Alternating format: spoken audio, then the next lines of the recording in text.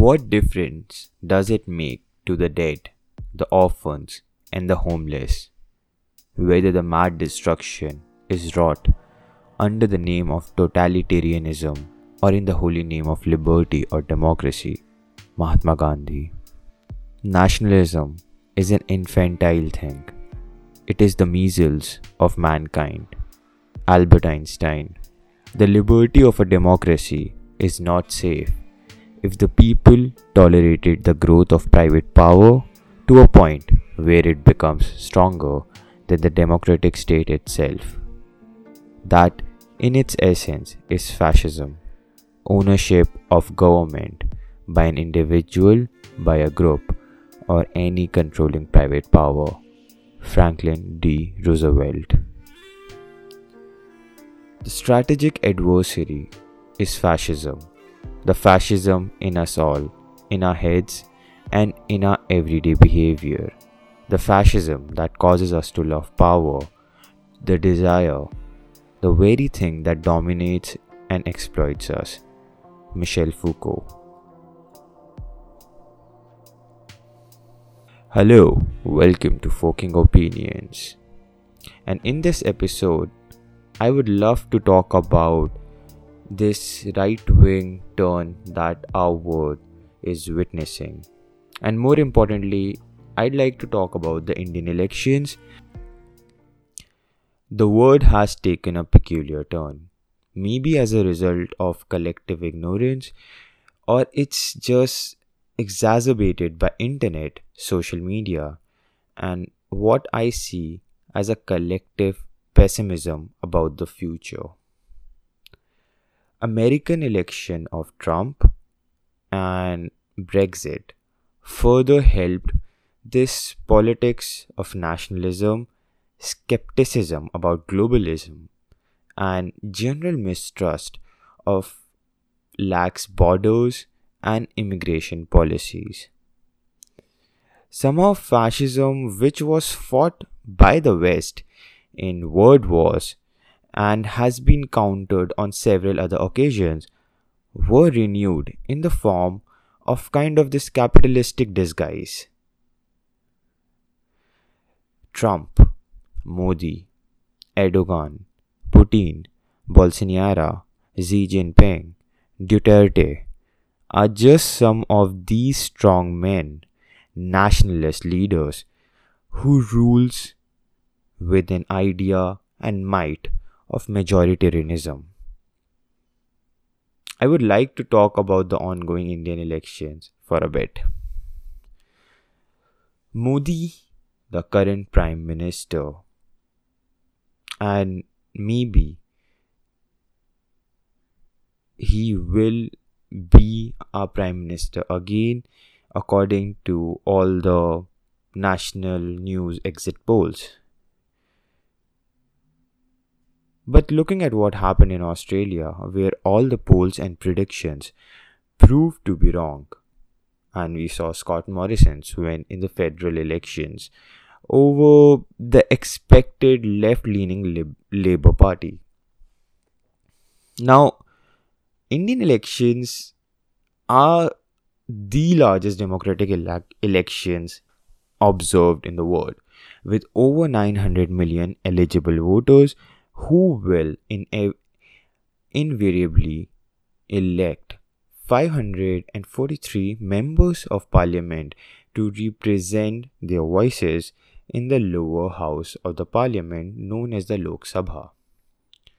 Though there are many regional parties in India, but the two big guns are BJP, Bharatiya Janata Party, and INC, Indian National Congress.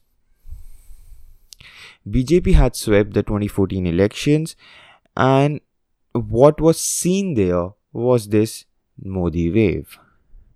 The opposition has been dwindling ever since, and to counter Modi has been really difficult for them, despite him proving to be rather inefficient as a leader than his campaign touted him to be.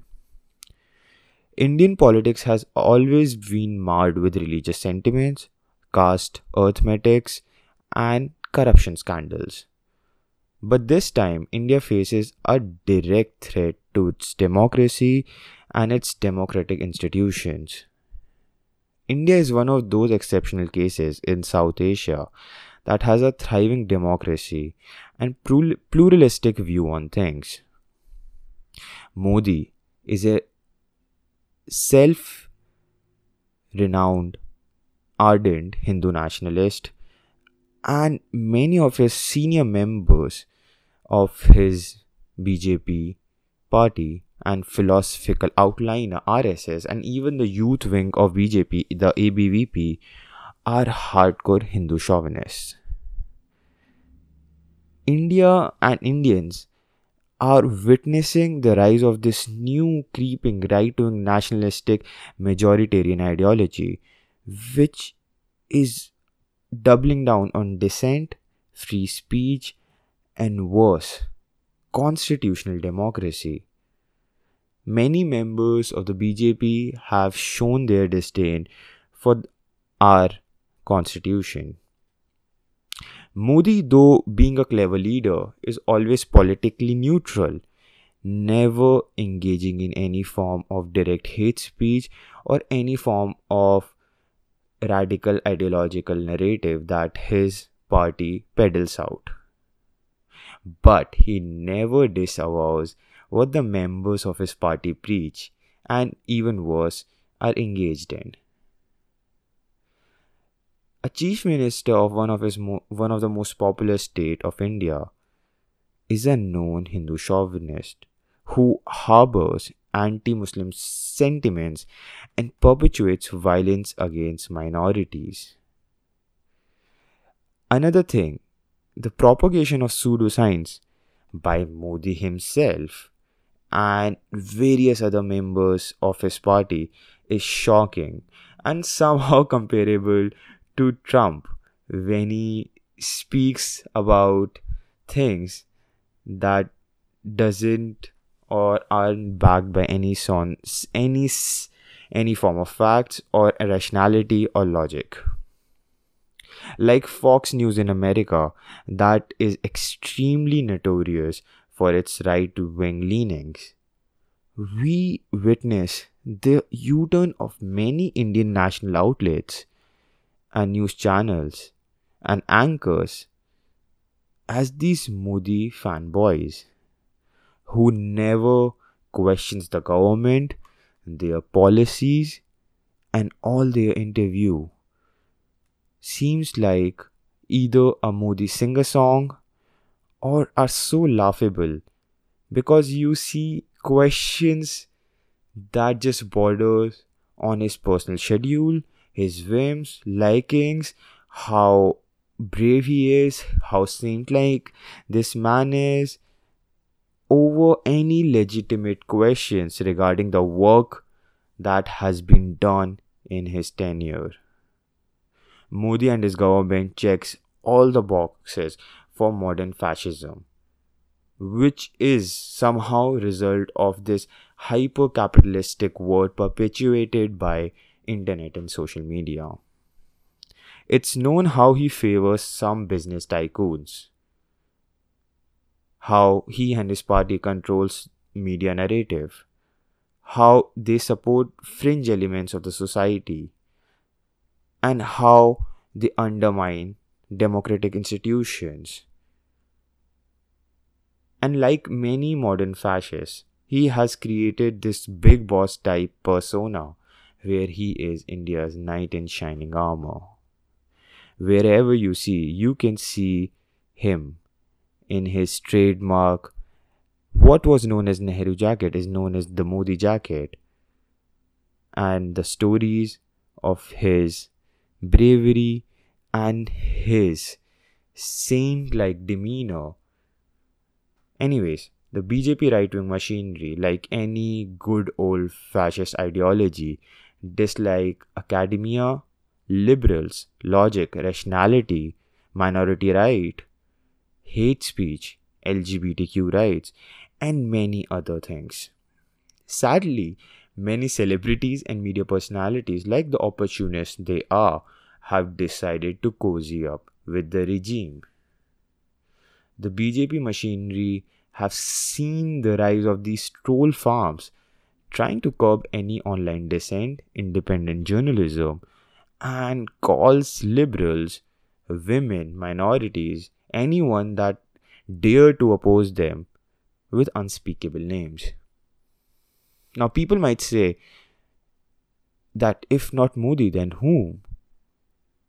What kind of question is that? It's a democracy, and when you create an environment where you think one leader is the supreme strong man and no other can take his position, then you have effectively created.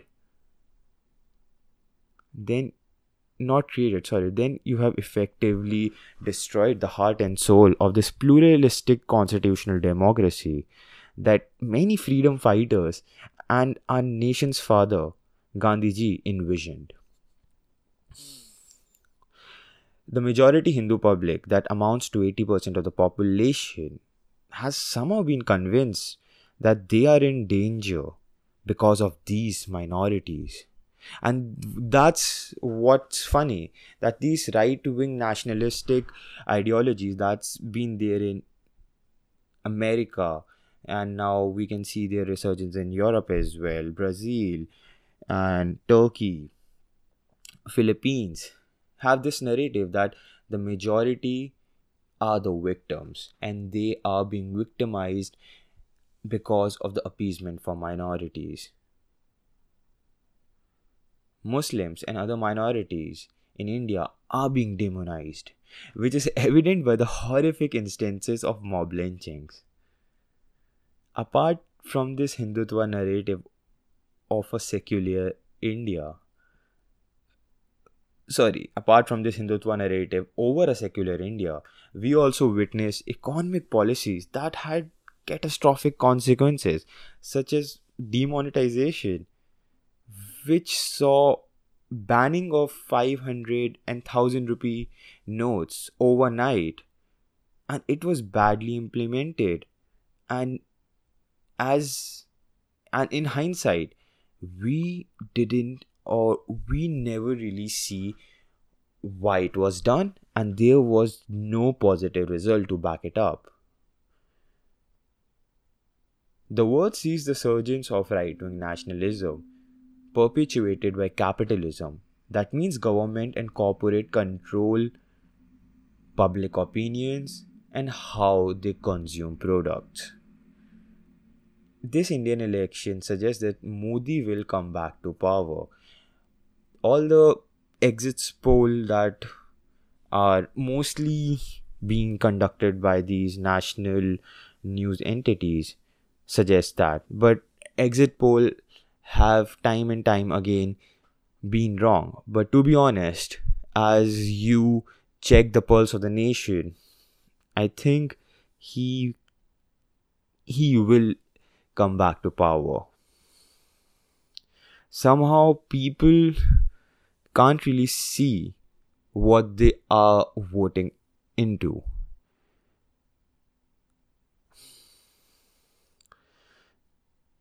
This time, he and his party will surely go even further to create an India that we never really envisioned. A monoculture, authoritarian Hindu regime, which will be a mirror image of our neighbor that we criticize heavily, Pakistan, a Muslim authoritarian state that seems democratic on the surface. Do we really want to become like that? Do we really want to make India that has just a Hindu identity over a pluralistic image where we celebrate all religion and culture? We always say that we are better than Pakistan because we have democracy and our country is based on plurality of religion. But now we are in this uncharted waters where this right-wing capitalistic regime can turn into a full-blown fascist regime. And that's scary. That's scary for writers, thinkers, professors, and anyone who dare say anything against the supreme leader. Well, if Congress and other parties in India were corrupt, then I'll still say BJP is far worse because it's morally corrupt. And they try to see people as these one-dimensional religious fanatics who doesn't care about free speech and plural values of our secular nation.